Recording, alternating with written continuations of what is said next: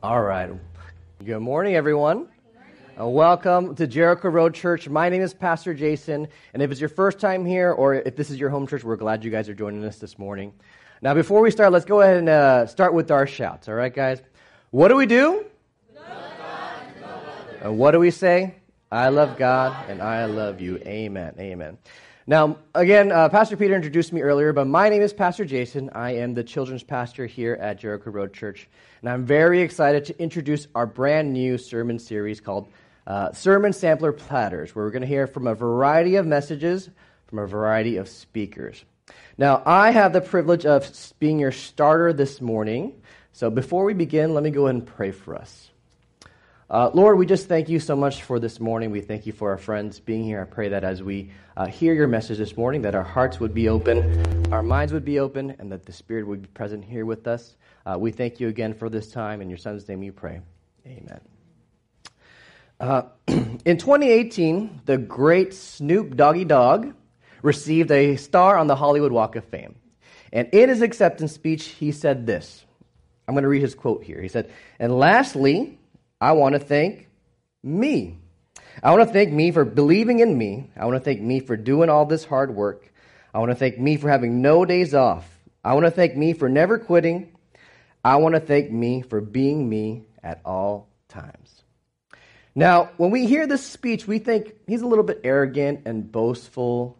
But if I was Snoop Dogg, I would be too. He's a real-life rags to riches story. His hard work and self-belief brought him to where he is today, and that was memorialized on the Walk of Fame. Now, we may not say it out loud like Snoop Dogg did, but when we achieve success in our lives, when we overcome difficult situations, when we go from rags to riches, just like Snoop Dogg did, we tend to say to ourselves, look at what I did. Look at what I accomplished. Look at what I built. But as Christians, is this how we're supposed to respond to success? As Christians, is this how we're supposed to act when we achieve something and when we overcome difficult situations? Now, luckily for us this morning, there is a person in the Bible who overcame and found success in a very difficult situation. And we'll see how God wanted him to respond when that happened. This morning, we're going to be in the book of Joshua. Now, Joshua had just been appointed the new leader of the Israelites. He was the guy that was replacing the guy. And the guy that he was replacing was Moses. We all know Moses, right? By all accounts, Moses is considered the GOAT, the greatest leader of all time, right?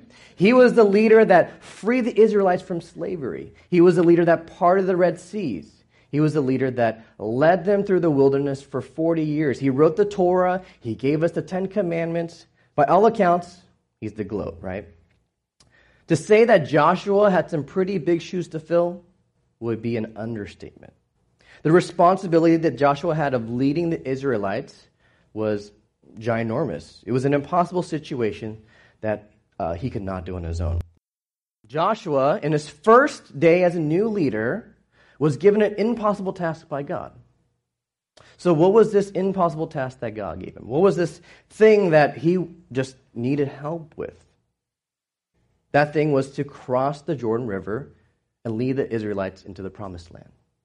The one thing that Moses, in all of his greatness, wasn't able to do. That's what Joshua was called to do. But Joshua was up to the task. He was ready. And he was ready to do what not even Moses was able to do. And this is what he told the Israelites as they neared the shore of the Jordan. It says here, "When you see the Ark of the Covenant of the Lord your God, the Levitical priest carrying it, you are to move out of your positions and follow it. Then you will know which way to go, since you have never been this way before. But keep a distance of about 2,000 cubits between you and the ark. Do not go near it." Now the Jordan River connects Mount Hermon to the Dead Sea. And it was the river that was separating the wilderness from the Promised Land. Now the Promised Land, if you remember, is the land that God had promised them 40 years ago before they could enter. All they had to do was just cross this river. Sounds easy enough, right?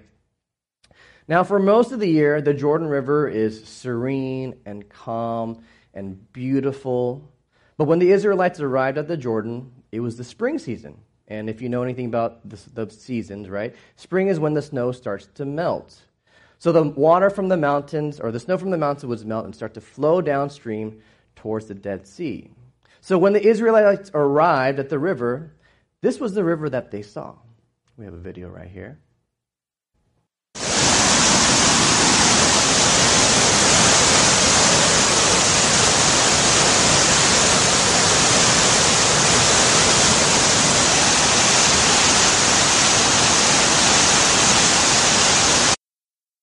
They had doubts about how they were going to cross the river. They weren't sure what God was going to do. And the reason they forgot was because they don't remember what God did for them. Now, our family has Disney annual passes. We're Disney annual pass holders. We are a Disney family, as you would call. And one of my favorite rides there is the Incredicoaster, or if you're a little bit older, it's called California Screamin'. Now, it's a fast-paced roller coaster with loops and turns and drops, and it's a ride that I've probably ridden at least 1,000 times. Now, every time I ride on this ride, there's always an irrational thought that comes in the back of my mind, that the safety belt that is holding me down is going to fail, and I'm going to die at the happiest place on earth. Not a bad way to go, right? Now, the reason why this irrational thought comes into my mind is because I forget. I forget that there's been countless safety checks to make sure that that never happens. I forget that the engineers have spent countless hours making sure that it's both fun and safe. And I forget that the cast members want to be good at their job. And one of their jobs is to make sure that this ride is safe to ride.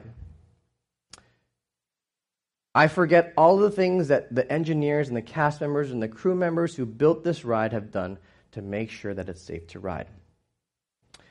In the same way that the Israelites forgot all the things that God had done for them. They forgot the plagues that he sent to set them free from the Egyptians. They forgot about the fire and the wind that led them through the desert. They forgot about the 40 years of bread and meat that was provided for them when they were wandering in the wilderness. But God knew this. He knew that they forgot. He knew that they had a hard time remembering. And so Joshua wanted to remind them of what God was going to do. It says here in chapter 3, verse 9, "Come here and listen to the word of the Lord your God. This is how you will know that the living God is among you, that he will certainly drive out before you the Canaanites, the Hivites, the Hittites, the Perizzites, the Girgashites, the Amorites, and the Jebusites.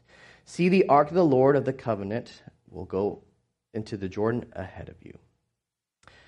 See, this was the first time that Joshua had shared a direct message to the Israelites.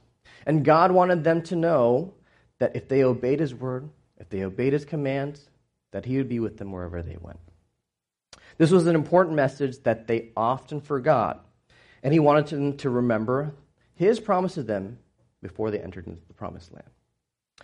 So Joshua, after sharing this message, ordered the Levitical priests to carry the Ark of the Covenant and cross the river. Now, it doesn't tell us in the Bible, but I'm sure the priests were scared. As you guys just saw earlier in the video, this was the river that they had to cross. If this didn't work, they would surely be walking to their deaths. See, Joshua and the Israelites were facing an impossible situation that they couldn't face on their own. And there's also times in our lives where we face impossible situations. Now, let's say you're the guy that's replacing the guy. And that guy is loved and adored and cherished by the church. Let's say that guy is a part of that church's identity. He was there from the beginning. But overnight, he's no longer able to be at that church. And now let's say in your first job as a pastor, you decide to take on the responsibility of leading this ministry that he left overnight. Sounds easy enough, right? Now, if you guys haven't guessed by now, this was me. This was me. My first job as a pastor, the situation and the circumstances behind it were a little bit complicated, a little bit convoluted. It was kind of hard to figure it out. Now, there were a lot of unforeseen challenges, and some of the expectations that were placed on me were almost impossible, right? I had started in February of that year, and I was asked to lead a VBS for about 150 kids in June of that year. So that's 4 months. In 4 months. I had no ministry experience. It was my first time working at a big church. So there was a lot of things against me. But the biggest problem I had was this was at a Korean church. And I didn't speak Korean very well. As you can imagine, the difficulties that came with that. Now, a month into the job, I began to doubt. I doubted if I could do the job. I doubted if I was the right guy. I doubted my calling. I doubted if this is what God wanted me to do. I doubted if I could even do it. Now, I'm sure in the same way that I had doubts about leading a Korean VBS at a Korean church when I didn't speak Korean, the Levitical priests doubted if they could cross the river as they walked towards the raging water. But the great thing about God is He can do things that we can't. The great thing about God, the awesome thing about God is He does things for us that we can never do for ourselves. And this is what God did for the priests as they crossed the river. It tells us here in verse 16. Yet as soon as the priests who carried the ark reached the Jordan and their feet touched the water from upstream stopped flowing. It piled up in a heap a great distance away in a town called Adam in the vicinity of Zarethan, while the water flowing down the sea of the Abbith, that is the Dead Sea, was completely cut off. So the people crossed over opposite Jericho. The priests who carried the Ark of the Covenant of the Lord stopped in the middle of the Jordan and stood on dry ground, while all Israel passed by until the whole nation had completed crossing on dry ground. The raging river that was standing in front of them was stopped completely. It was as if a wall was being held up and the water stopped. God stopped the Jordan River so that the Israelites could cross over into the Promised Land. Now, as they were crossing, God called on Joshua to gather 12 men from the 12 tribes to gather 12 heavy stones from the riverbed. Now, seeing how God just performed this miracle, the Israelites obeyed. They said, "Yes, God." And so they grabbed the 12 stones and placed them near where they were camping. Now, why did God make them take these 12 stones from the river? What was the significance of these stones, and why was it important to God? Now, if you remember, this wasn't the first time that the Israelites had been at the foot of the Jordan River, at the shores of the Jordan River. It wasn't the first time that they wanted to cross into the Promised Land. But this was the first time that God allowed them. In 40 years, this was the first time that God allowed them to cross into the Promised Land. It was God that stopped the Jordan River, and it was God that led them across it. And He wanted to use these 12 stones as a reminder of what God did for them that day. It says here in chapter 4, He said to the Israelites, "In the future, when your descendants ask their parents, 'What do these stones mean?' Tell them, 'Israel crossed the Jordan on dry ground.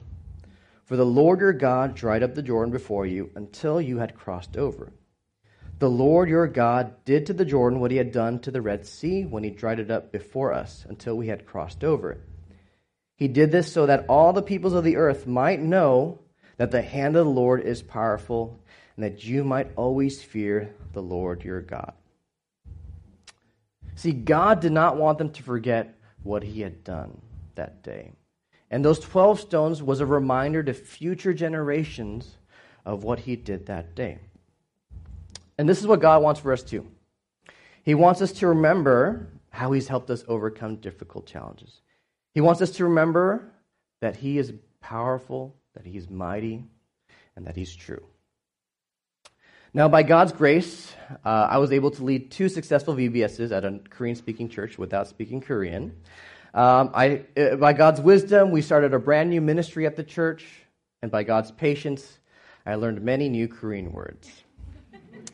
Now, when we left our previous church on our last week there, our teachers gathered together and put together a little going-away present for us. And I actually brought that with me this morning. It's a photo album here. It's a photo album. It's a photo album filled with notes from both the teachers and the students. And every time I look at this, I'm reminded not what I did, but of what God did. Every time I view this, I look at this photo album, I remember that It's by God's strength and grace and mercy that I'm able to serve, and not of my own strengths or talents or will. Now, as I ask the praise band to come up, I want to ask: are there times when we forget? Are there times when we forget what God has done for us in our lives? Are there times when we take credit for our successes? Are there times when we pat ourselves in the back, when we thank ourselves for the difficult challenges that we've overcome? If that's the case, then I want to challenge you guys this week to take a moment to remember what God has done for you, to remember how God gave you courage to speak up when a coworker got in trouble for something you did, when God gave you patience to parent your know-it-all young adult or teenager, to remember how God healed your deep emotional wounds where no amount of therapy or medication could heal. In those moments, did we say, God did it, or did we say, I did it? My hope for us is that as we reflect on these achievements, as we reflect on our successes, as we look back at the important parts in our lives, that we don't say, I did it, but we say, God did it.